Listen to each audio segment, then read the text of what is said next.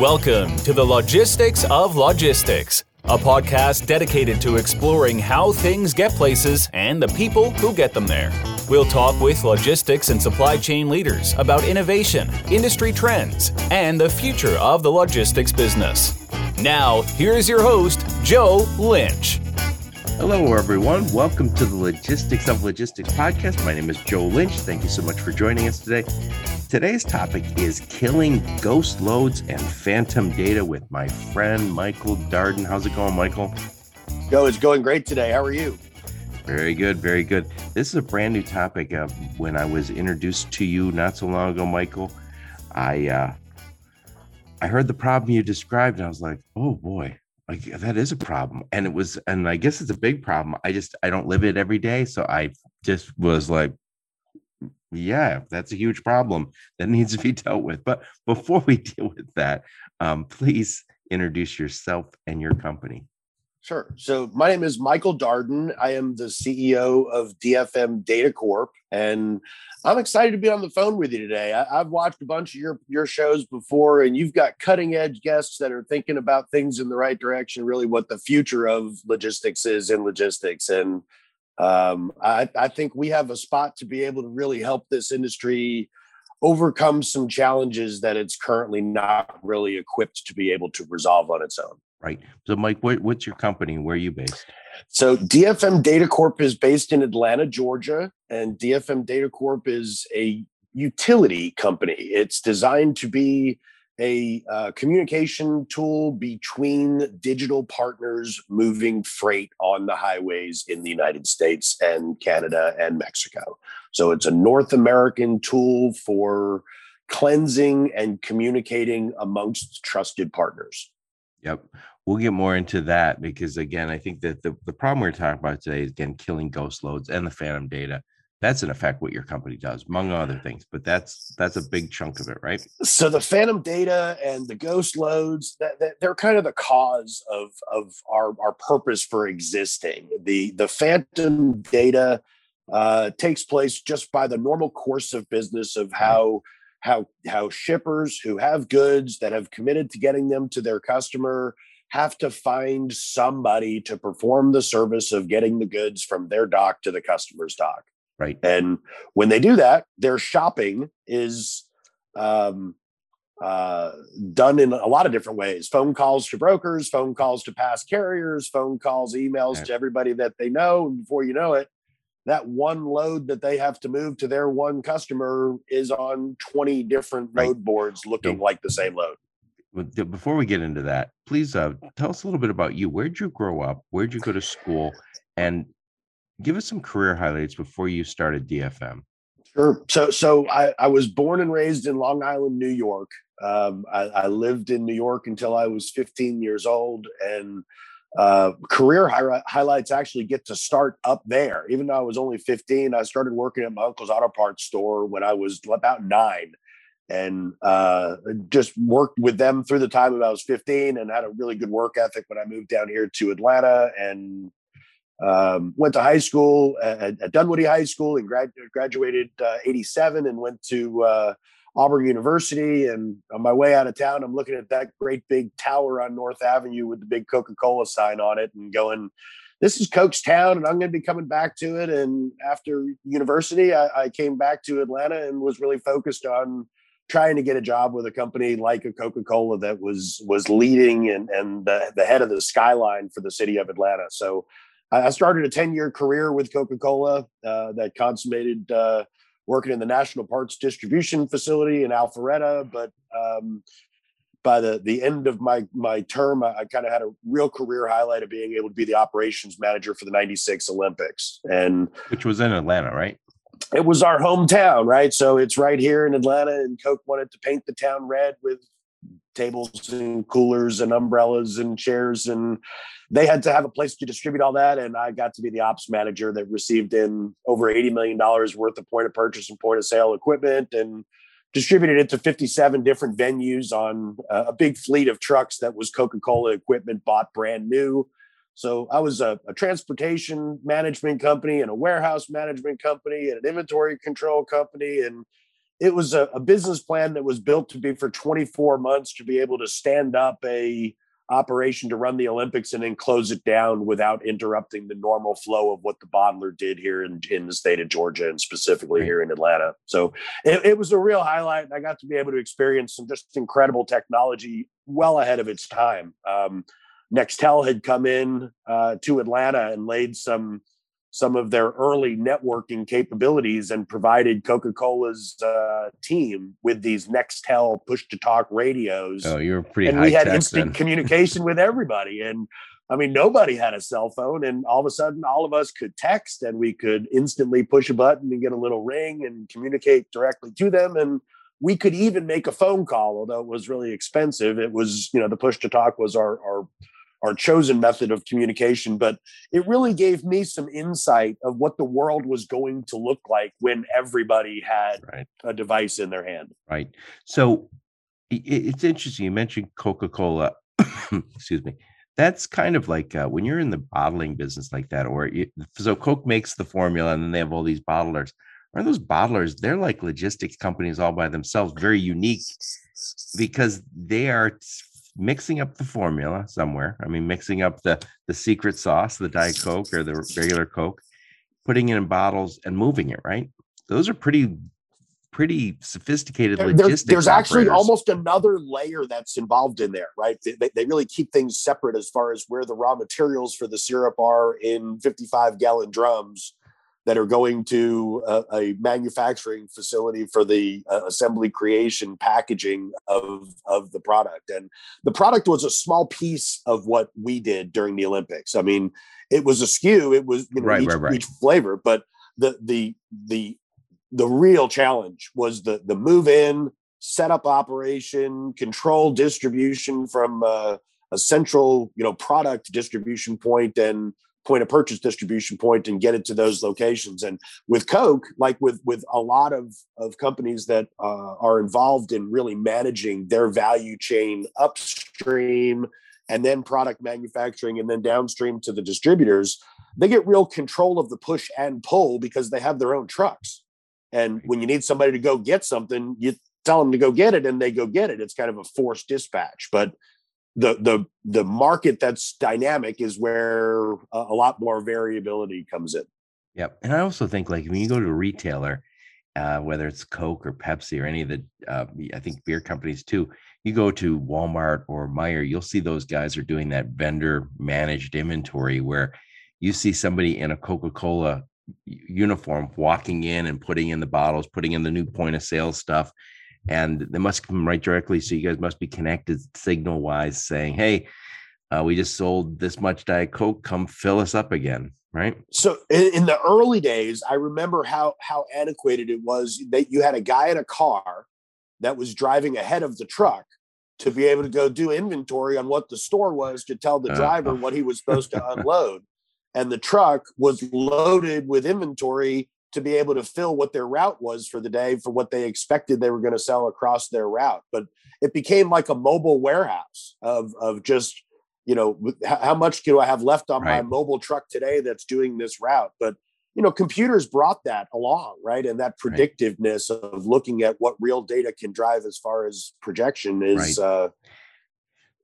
we think, I haven't done anything yet or lately on vendor managed inventory, but it is, again, I think that's one of those pro moves where you see like the top players playing it, right? The top retailers expect it and the top consumer packaged goods companies provide it.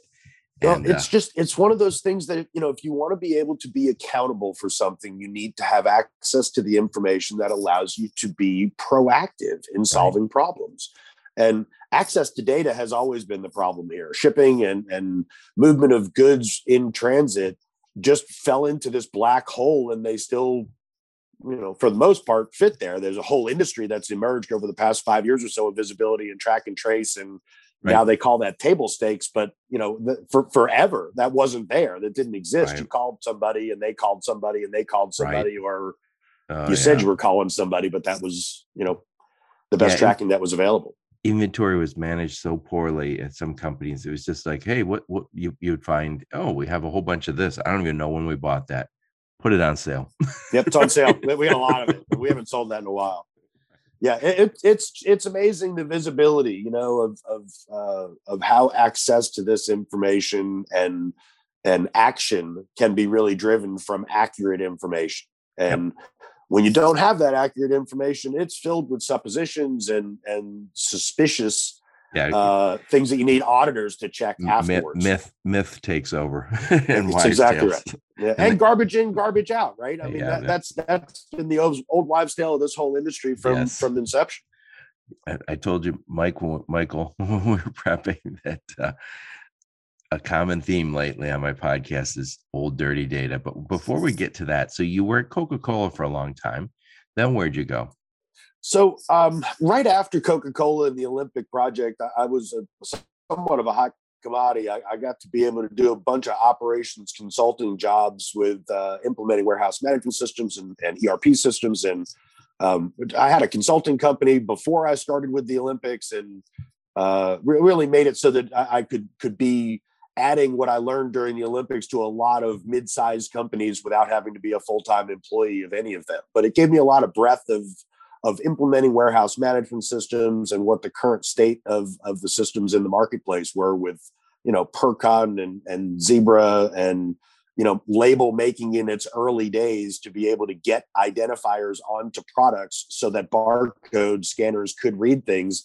It was a whole logistics element. The barcodes weren't printed on boxes, right? I mean, it was, you received it in some craft colored box, and then you had to make barcode labels to be able to put it into your inventory if you were going to use scanning devices. And over time, that's emerged to be able to push that value up chain so that it's being pre-labeled by the manufacturer before it comes in, so that additional handling step is not there. But what it showed me in the warehouse side was that, that identification and needing to be able to have access to the proper data and make sure that it's accurate data to be responding to for your inbound and for your outbound movements was completely essential and completely obfuscated. I couldn't see where anything was. Right. So when did you start DFM Data? So DFM Data started April of 2019. I had kind of a life-changing event in February of 2019, where I had an opportunity to be able to purchase an asset that I had developed a long time ago, and it really triggered the opportunity to be able to focus on this specific need that DFM Data Corp is working on. What was the asset? So it's a patent. When I was a young man, I was hired by a company in the early 2000s to be able to be a consultant for them. And I assigned my IP to them, and I got paid as a contractor. And, I just did work for them to be able to do what they were looking for. And they wanted to build a tool that used the internet to be able to match trucks to capacity. And I had some experience in that. So I shared with them what my thoughts were on it. And they said, I don't think anybody's ever done that before. And I said, well, I think there's a real way to do this. And, if I got a team around me, I could put that together. And they hired some folks, and we put some stuff together, and we wrote a patent for this in 2004. And I worked for this company until 2007, but I assigned my rights to this patent to this company. And like every good consultant does, I bowed away when I was done and, thanked them for my nice paycheck. And around 2015, I started to see this digital freight matching market come together. And I looked at what this asset was that I had written many years ago and kind of kicked myself in the shins a bunch of times and, said, boy, I wish I would have been able to keep that. And in 2018, they weren't using it. So they weren't doing anything with it. The company that I had worked for was bought by another company, and the company that I worked for was a public company that had done what would be considered a SPAC today. But it was a reverse merger with a non-operating shell back in the day that I was running it. And that public company had some value to another company who was wanting to have a vehicle to go public. And they bought this public shell, which happened to include this little manila envelope that had this little patent sitting inside of it. And I, s- I s- I s- I started my career many, many moons ago at working at my dad's company. And my dad owned an engineering business. And I started there at 19 and I did patent drawings. So the way patents were always, I think they probably still are. You do you do on these card stocks. There's the yep, legal piece, but then there's the drawing piece. And absolutely. we did the drawing piece. It's a very unique thing, but we did a lot for Ford Motor Company and Excello and Troy, a whole bunch of lawyers, and it was very interesting work.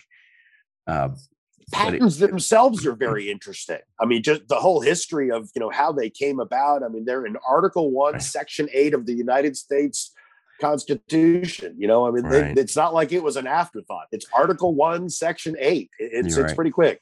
Yeah, and it's interesting because every attorney you talk to will tell you some crazy story about patents because, especially in the automotive, where I did a lot of automotive patents, and I won't mention names, but I worked with a lot of the big three. And it's funny because you see a blueprint from one company, but it would be handed to you by another company. Like, yeah, we're patenting this. I was like, oh, looks like your competition. Looks like you're stealing this. and other times they're like, we really like this part. We'd like to patent this and make 20 iterations of it.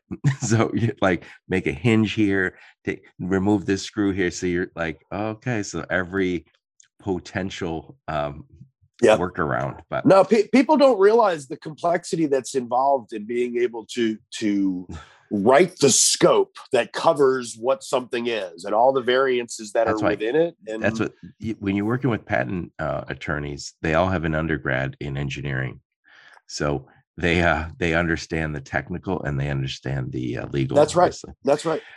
So getting back to this asset, is in a bullet point, what is that? What is that patent? It is the title of it is Dynamic and Predictive Information Processing System for Transport Assets. Yeah. That's one sentence. Yeah. And it takes a little more than that. It basically says, if there is a system that has numerous carriers and their drivers and tractors and trailers and numerous numerous shippers that have numerous distribution centers that have rules of those shippers that are shipping things, that a system can sit between the two of them and make the matches based off of certain parameters: origin zip codes, destination zip codes, required equipment, insurance requirements, proof of operating authority, service level areas, and then usually the final piece is price. You got to first be able to get it. Who can do this? And then of the ones that can do it, which one do I want to pick? Right. So I think, so if I could simplify that, I think what you're talking about is there needs to be a common language between shippers, carriers on all this information. There does. And these digital freight matching companies have created these marketplaces where a shipper can say, these are my loads, and a carrier can say, these are my trucks and my drivers, and they can be matched together based off of that marketplace. Right. So before we get in more into this, so this patent became the basis of DFM, correct? So, in 2015, I reread the thing, and I was like, well, that's really tight. And this industry hasn't changed that much. And then 2016 and 2017, and I'm watching more and more players get into the space. And as I read again the patent, because like you said, the pictures, I can look at the pictures and see what's in there, and you can look at them and get a good overview. But this patent is 37 pages long with 5-point font or 6-point font. It's difficult to be able to really consume the whole document and understand everything that's inside of it. So I've read it, probably 30 or 40 times. And, one of the times that I read it, I realized that there was a claim, 4 claims in the patent that specifically identify multiple posting of loads in a dynamic marketplace and multiple posting of capacity in dynamic marketplaces.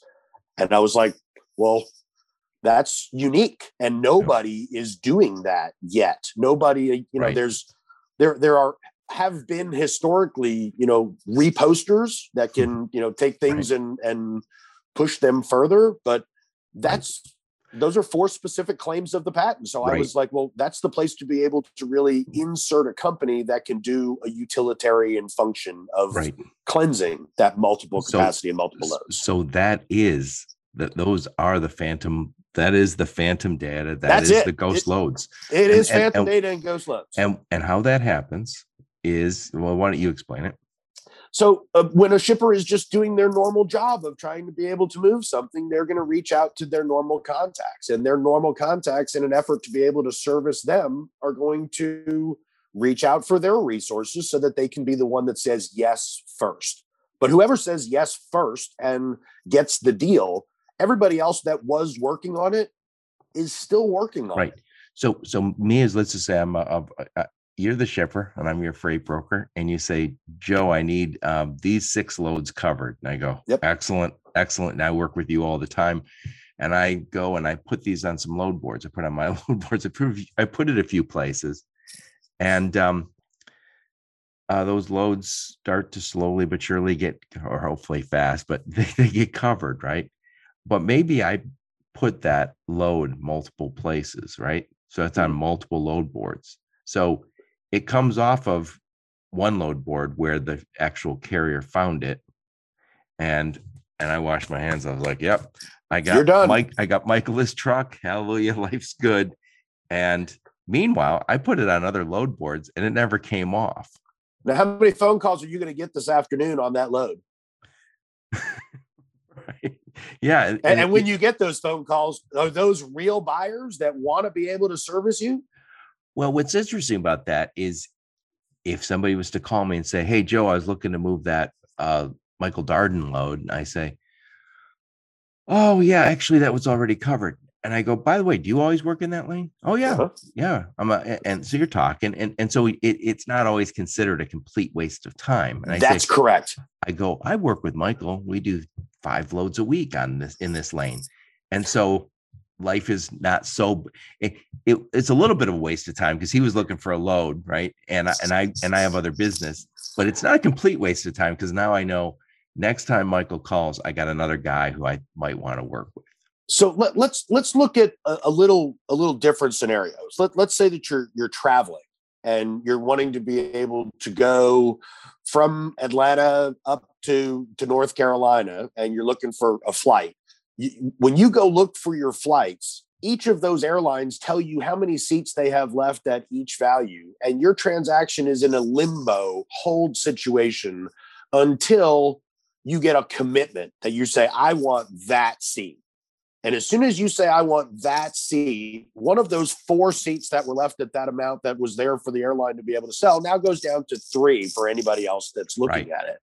But that takes place because when you say, I'm confirmed, I want that ticket, is when a confirmation number, a new unique transaction ID that is your passenger name record for that specific trip, leaving from this airport, going to another airport on a specific time and a specific date to arrive somewhere else, is booked and paid for.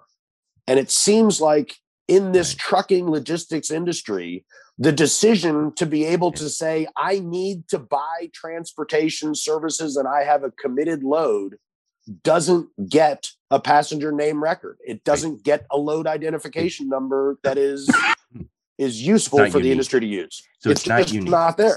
Yep. So in the other scenario that I just was talking about, I move. Michael Darden calls me, says, Joe, I need you to move some stuff. I post these on load boards. Let's just say it's a few load boards that I put it on, right?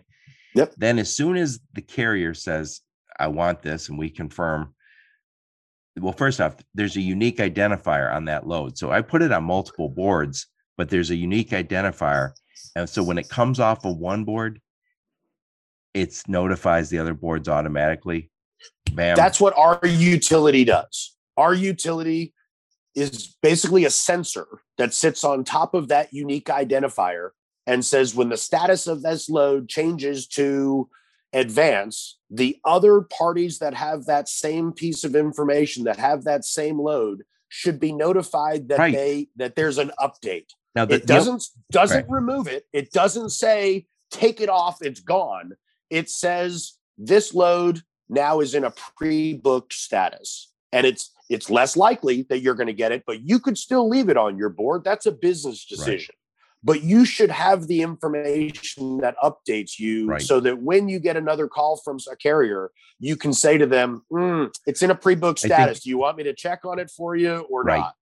I remember looking, and again, I'm more of an LTL guy, so I would never bumped into a ton of this. But I remember, working at a carrier that had a freight brokerage area, and then we'd always have that big load board up, and then when someone would say, "Oh yeah, well that's listed 4 times," it's that they've listed it 4 different ways, and or that's not really there. That capacity, I don't believe it. Yeah, he's already gone. People would say that. Yep. People would say that. So we would kind of know some of the data wasn't clean. And I suspect with all the digital freight brokers out there and all the digital freight matching systems, we're getting better and better at it. But nothing right now, nothing I believe solves this unique or lack of unique identifier problem. Yeah. It's really what the root cause of this is. The passenger name record allows for your trip to be able to now include your hotel and your car rental on it because the experience can be tied to that overall transaction. We don't have a way to do that in this industry. And if we did, it would literally advance the digitization of this space in a controlled and understood rules and governance-based process. Well, let's talk a little bit about the problem. So one of the problems I have when we talk about this ghost load, so the ghost load is the one that I go, oh, hey, there's Michael Darden looking for, or Joe's looking for capacity for Michael Darden's load. It's not real. And so it's a ghost load, right? It's not really there. It was there. It was there an hour ago. It's gone now. So there's a couple ways to look at it, and I look at them differently. I look at phantom data as being that I have a load and it's been pushed numerous places and it's left behind. That's phantoms. Ghost loads is a lot of times done with shopping, where somebody wants to be able to know what the rate is for something to go from here to here because they're doing an RFP for somebody and they need a couple of carriers, and they ghost a load out there and put a 48,000 pounds going full truckload from here to here, and there is no load at all. There's no reference number. They are just shopping. They're trying to get a price indicator. But Joe, there's one other piece I want to mention to you, because we talked about it being one load, and it's really one load that looks like 20. There's another situation that happens, and it's when somebody is on an orange orchard and they're going to have 40 truckloads of oranges because harvest is in. They don't list that 40 times. They list it one time, and they receive phone calls from anybody that calls in on it until they're done. And the problem with that is that your demand from the market is deflated from what the actual is. And on the other side of the phantom data, you have inflated data for the demand on the other side. And you sit there and go, I don't care how good you think the digital freight matching systems can get in doing it, with each of them in their own language and their own canonical steps that don't correspond to someone else's same steps, without having the same lingo, the same jargon. You can't get to an optimized industry. And the root cause analysis just brings you to the point that we need a unique identifier that everybody can just hang on to. Right. And when you think about it, so let's talk about the problems here. So one of the problems is, we already kind of alluded to it, is it's this, when there's ghost loads or phantom data, I waste my time. I make phone calls I don't need to make. I send emails out I don't need to send. And we're all spending, I mean, is there any way to put a number on There's a relationship factor to that also. If you're pushing further information to other people when they receive it and they try to respond to it and they don't get good results, you get blacklisted, brown listed from their people that they want to be able to work to, because the data that you're providing to them is more fluff. And everybody has their own ways to try to KPI scorecard this inside of their own little operation. But we're doing the same transaction. So we waste our time. And then I would say another piece, and I don't know, again, I don't know how to quantify the waste of time, but it's big. It's a big number out there. It's a big number. Yeah. It's a big number, and solving it with putting more people on it makes it worse, not better. And this is custom suited for a tech solution. But there's another problem with this is because you said it, we're overinflating demand sometimes, and we're underinflating or overinflating demand and supply at different times, and that makes our work a lot harder. It does. And I'll share just another little airline story with you. There's an interesting piece when you have group travel. When you have 40 people to be able to go someplace on an airline, you can't go book that through the reservation site. They can't manage it. You have to go through a group process to be able to do it. That's the scenario of the orange orchard, right? Is there has to be a separate routine to be able to do that scenario. But the good news about plane travel is one person owns the plane, or one company owns the plane. So at some point I say, I filled all the seats. The problem we have is we have all these DFMs and all these freight brokers out there that are separate and in competition. That's the fragmentation of this industry, right? Is the different types of equipment that you have, the different types of models to get service from a control tower perspective, or a managed freight perspective, or a dedicated freight perspective, or an RFP process, or a spot market capacity. Right. There's lots of choices. And we look at our data as proprietary, and we should. Certainly worth protecting. Certainly worth cleansing, using for informed decision making in the future. Right. So before we get to the solution, I think we're talking about the problem. First off, we're wasting an enormous amount of time making extra phone calls, extra emails. Then the supply and demand signals are always off. There's almost no way for them to be on when you have phantom data, ghost loads, and then ultimately this costs money. This adds to the inefficiency of the market. I hesitate to even say how much it is. I've heard estimates of people from that we should claim 15% of savings of time. I think it's much greater than that. I think, and sitting in a chair as being a broker to be able to make the phone calls from the boards, the number of calls that I'm making to a dead end has got to be approaching 70%.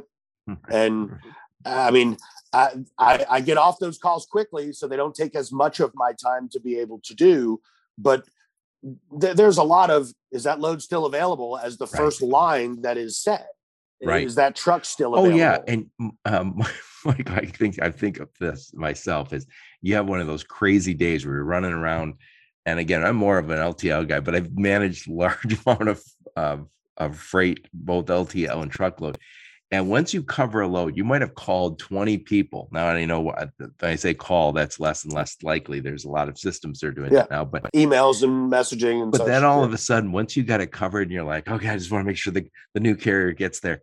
And then you get just a million phone calls and texts. Dude, call me back. Call me back. Call me back. Yeah. And I don't know where you are. How do I get into your parking lot? Well, but I guess my point is you stop picking up the phone, because you're only worried about your new driver picking up that load. So all the other carriers are calling you back. And that's where the reputation comes in, is the fact that there's issue with being able to not get good responses where you're reprioritizing your list of who you're calling first on Monday, Tuesday, Wednesday, and Thursday because of the fact of what happened yesterday. Right. Yeah. And the digital side of this, is a different indicator, right, Joe? I mean, the EDI era of being able to push transactional information into a system has only gotten easier with APIs. But pushing a unique combination of information from one system to another doesn't facilitate the connectivity to the other participants in the marketplace. It just makes two markets talk to each other. And what we're seeing happen is that there's a lot of companies that will make announcements about that two companies are now working together. And that's great that they're working together, but there's 900 market participants that are involved, and two of them working together is not a pathway that's going to get us there. Every time these groups get to 5 or 7 or 10, I think the most that's out there at the moment is 13 interfaces. It gets to the point that it's unmanageable. Right. And So, everybody's realized this in other industries. It's just got to come here now. right. So what you're doing over at DFM, you and your team, what you're trying to do is say, let's agree to a unique identifier for every shipment as the basis, and then do the governance work for what else would a neutral utility be able to add value to these digital players that are making transactions in real time that they can't do for themselves, but a utility could do for them. Right. So when you say you mentioned utility, so you guys you're like an industry standards group in effect. Pretty much. That's our objective, is to be able to help that alignment take place and to set the governance in a way that allows the members to be able to set those rules. And we just really have put the guardrails up so that they can establish the rules for best practices within their own ecosystem connected to the common canonical. So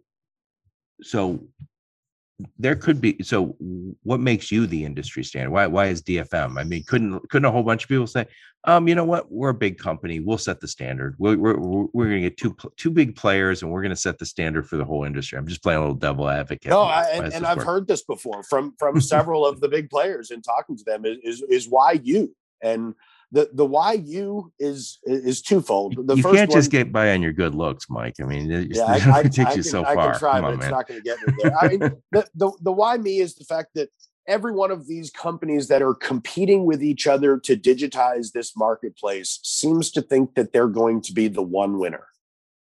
And the one winner is the but the one winner is the consumer.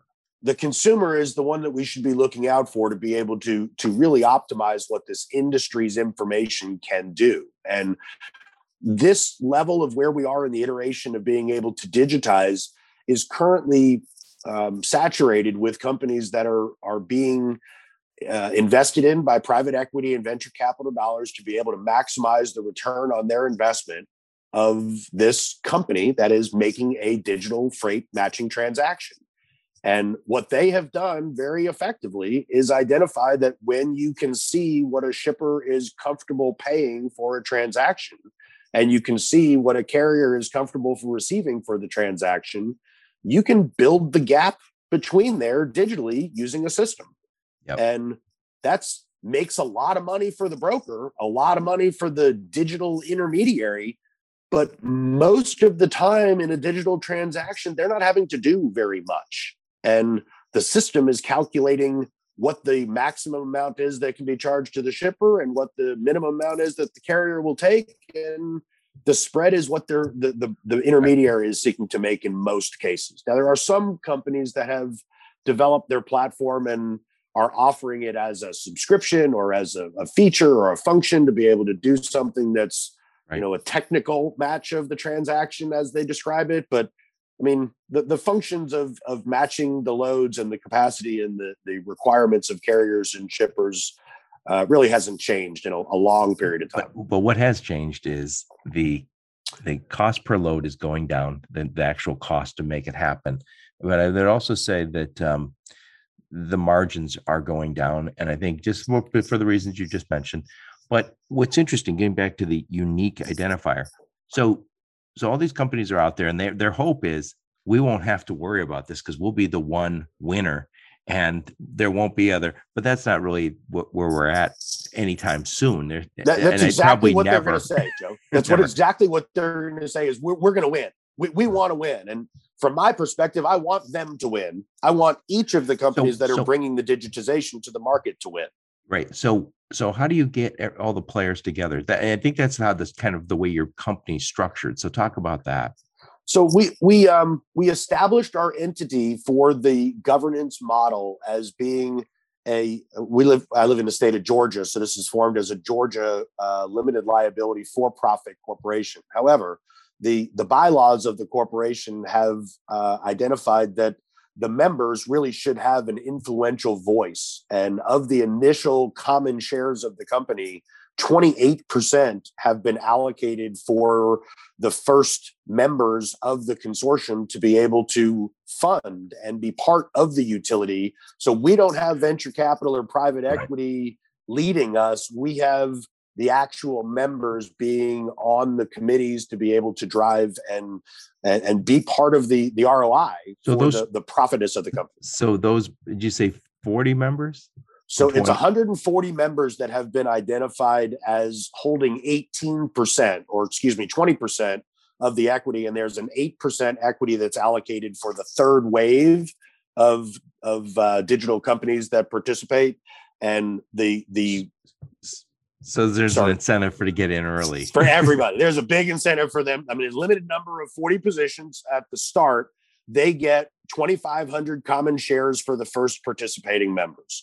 The next 100 members, they get 1,000 shares for their contribution. And the third group is the one that we haven't set the math for, because the members will be in position to be steering the committee at that point. So when you say members, are those freight brokers, or are they carriers? Are they shippers? Who are we talking about? Who is that?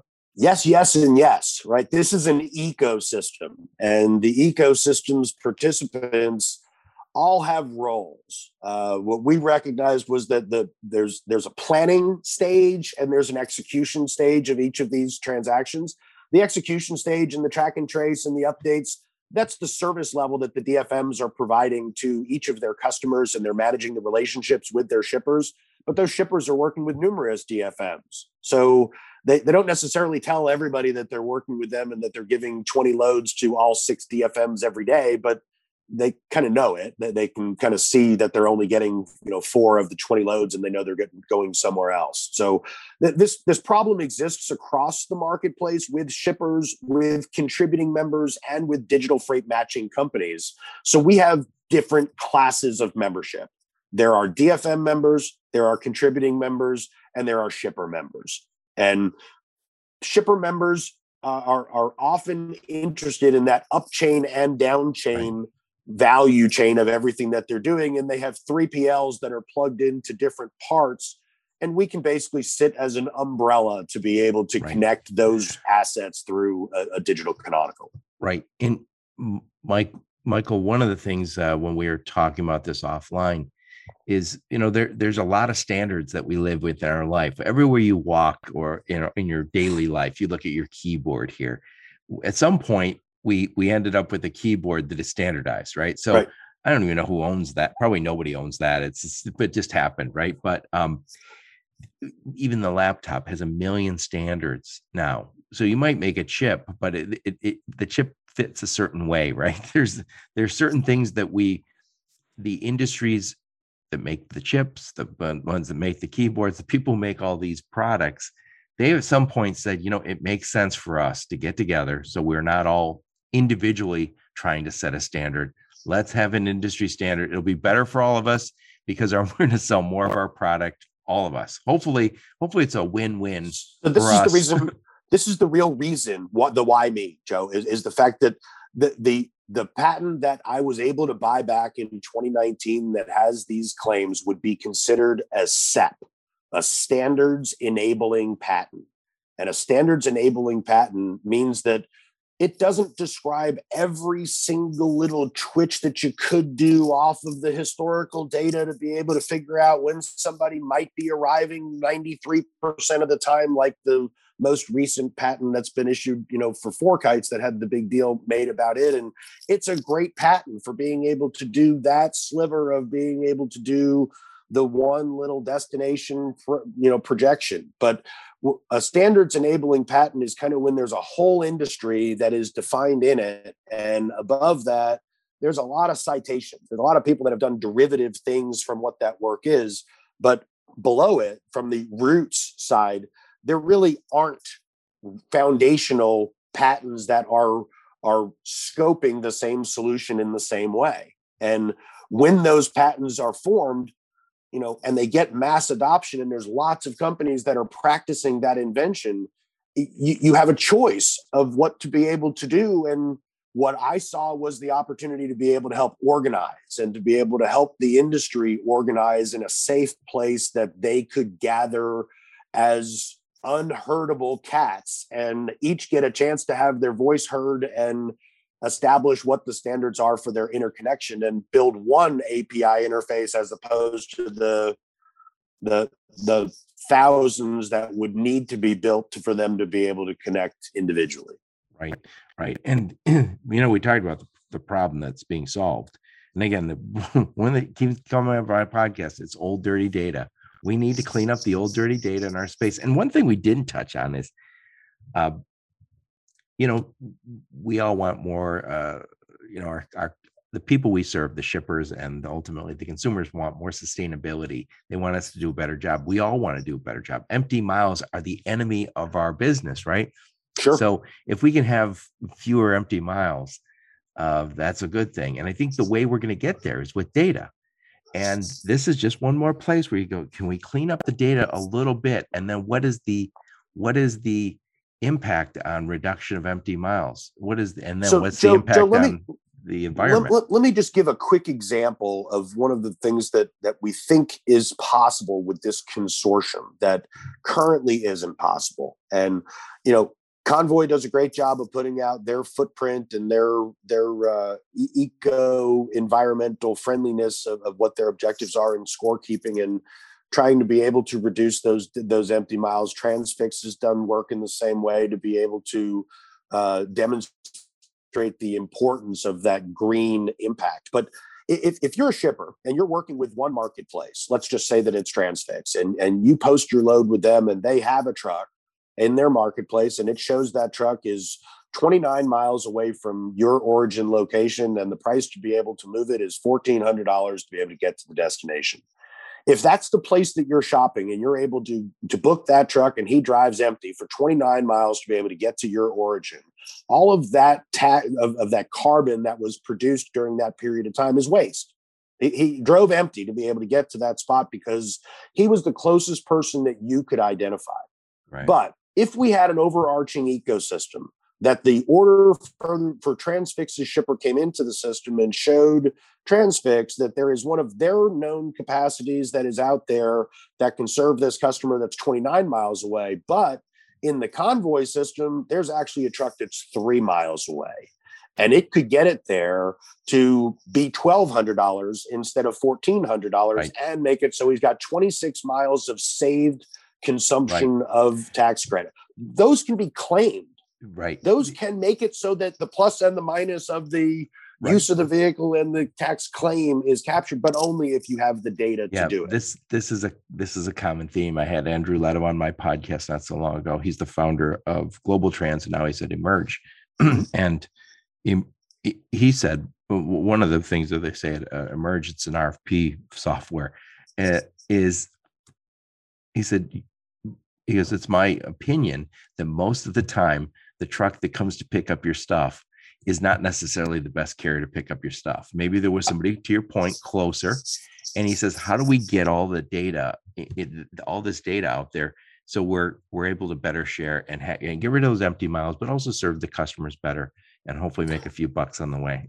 Well, and Andrew Lito's been a realist and an opportunist to be able to work with his growth through Globaltrons and into Emerge. And I just applaud the players that have taken the risk to be able to go and try to be able to digitize an industry that is very fragmented, that requires a huge amount of transformative energy from a staff of people that are telling people there's a better way to be able to do this. COVID helped this a lot, right? Everybody going home and being digital and working from home and looking for new rates for new locations that they went to. It really, put a shot of adrenaline into the growth of this industry, and add to that the private equity and venture capital funding that has, gone from $300 million in 2017 being invested into this space to $55 billion invested in the first 6 months of this year. It makes a difference, and it makes a lot of players in the market. But the thing that they're all doing is kind of living off of the old, let's automate the process. Let's digitize the process as opposed to digitalization of the entire marketplace. And I think that's one of the things that, the gentleman with Lighthouse has been talking about also, is the difference between digitalization and digitization. They're not the same. Yeah. I had, you talking about Jeff D'Angelo? Yeah. Yep. If he's been on the podcast a few times, the founder of Turbo, I don't know, over at Lighthouse. where he's using turbo. Yeah. That's but yeah, he's just nice to be able to maintain that relationship. Yeah, and what's interesting, what he talked about a lot is this just so much siloed information. We still have all these different silos, and he said, and we keep creating information, but if it's in a silo that you can't access, how useful is it? So, Joe, imagine if you took all of that sensitive information and hashed it into something that was illegible, but you left all of the other information of the load, miles, origin, zips, locations, status, carrier updates, so that it was tied to that hash. All of a sudden, you could have a data lake that consumed all of the real information. And if you had the keys to the hash, you could see everything. Yep. If you didn't have keys to the hash, you could see the data lake, but you couldn't see any of the sensitive information of what was in there. So you'd have context for your data in your silo to the marketplace. And that's really where we're trying to be able to bring the members. Right. So what's next for you? Are you still looking for those people are you still looking for, I should say, the companies to buy in and say, this is what we should do? So we are continuing to work in the attracting of new market participants as contributing members that are the glue bringing this market together with the DFMs and the shippers, as well as the consulting companies that are involved in being able to help facilitate that visibility across third-party providers. There's Mike Mulqueen that you've had on your show many times. He and I have spoken as well, and the challenge of being able to orchestrate the decision making for shippers and having accurate information to be able to do so, I think is a common theme. Right. It certainly is something that the consumers are demanding. So Mike works over he works with Brad Forster, JBF Consulting, and they work with the largest shippers, helping them select transportation management systems and other freight tech and implement it and get the most out of it. So he talks to these large shippers, but so are you working with the largest digital freight matching companies here in the industry? So there's load boards that are in this industry. There's digital freight matching companies that are in this industry. I was introduced to 46 of the CEOs of digital freight matching companies about 8 months ago. And thankfully, my investor in the company is John Larkin, who is a legend in this industry. And where's he really from again? I know I recognize that name. So he's got a place in Baltimore, a place up in New York, and a place in Dallas, Texas. Dallas, Texas is his home. But Stiefel Advisory is where John did a lot of his long-term work, and he's now with Clarendon Capital. And John has such great insight to the digitalization of this industry, as he's been a researcher for this space for 40 years, and has seen the changes in the rail side and in air transport side. And when I shared with him what the vision was to be able to centralize around a utility, and told him that I really didn't want to be able to go the venture capital route, the model that we've established is one that is very inviting. It is participatory, and who wouldn't want to be in a company with John Larkin on standardizing the digital process of the transportation and supply chain industry? Thankfully, we've in sharing this vision, we also attracted a gentleman named John Greaves, who serves on over 20 steering committees of standards bodies around the world, and he is the chairman of our steering committee. He has worked with BETA previously here in the U.S. As well as IEEE and GS1. John is a who's who in the standard space, and he had a background in the transportation industry over in Europe, and was a bus driver and knew about trucks. And when we talked about this, he was like, there are standards for just about everything. There is not a standard for when a load leaves a dock and when it arrives at a destination, and we should have one. Yep. And I was like, well, I mean, we're a ways from it. It's not going to be overnight. It's going to take some time. No. And we've been, on this journey for 18 months together. And I love working with John. He's just a super guy and has a real understanding of the mission that we're on with DFM Data. I know this kind of thing doesn't happen overnight, but what's interesting is how quickly visibility became like electricity to us. Like when somebody says, "Oh, I have visibility," now it's not a matter of do you have visibility? It's how good is your visibility, right? There's a spectrum now, I think. But Yep. You look at the I know ELD is kind of a pain in the ass to some people, and the hours of service, it's not necessarily made the driver's job easier, anyone's jobs easier, but we have a lot more data. And I keep thinking, happened very relatively quick. So you look and think, yeah, once this catches fire, and I think it will, I hope it will, it could happen fast for you guys. There's an interesting impact with the exact example that you just gave, which is that ELD didn't come about because some manufacturer developed an ELD device. ELD came on the scene because the government made a mandate that the drivers were all going to adopt an ELD technology by this drop dead date. All right, we'll let it slide a year. All right, we'll let it slide another 6 months. But now you really got to be able to have it. And it feels like it happened overnight, but it really took a lot of planning on the front end, of knowledge and vendors filling the marketplace to be able to do that. And in this case of the digital freight matching space, we've had an influx of the digital freight matching companies before the governance has been forced by the government. And how many different ELD makers are there? I wanted to say 38, but I suspect that's probably a low estimate. I'm thinking it's probably still below 50. But even with 50, that's a lot. It's a lot to be able to interface to, a lot of variability, and a standards organization that has the time and the inclination to be able to help the industry do better is different than what TIA does to advocate for brokers and for brokers' interests, and different than what the Truckload Carriers Association of America does. I mean, each of the organizations in the industry have their role, but we don't have yet an effectively operating standards committee that has got regular discussions and meetings of the key leaders in the market that are driving towards digitalization. And you think about that ELD, and again, I don't live with it day to day, so I do know people have challenges with it, but I don't think we'd have the visibility we have today without the ELD mandate. The ELD mandate enabled the creation of about 60% of the DFMs that are out there today. Yep. It was the raw data that enabled that technical build to begin. Yep.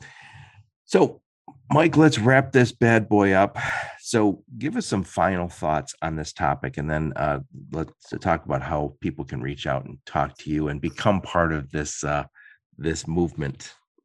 So final thoughts. DFM Data is just very excited to be in a position of supporting this emerging industry, and has a very transparent governance and historical providence of everything that we have done from formation through our current state. And we humbly invite each of the DFMs and each of the contributing members in the space to reach out for us. And we have a contact form on our dfmdata.com website for participants to be able to reach out, and that sends a direct communication to our team for onboarding. And we're not one of those that's forcing everybody, send us money.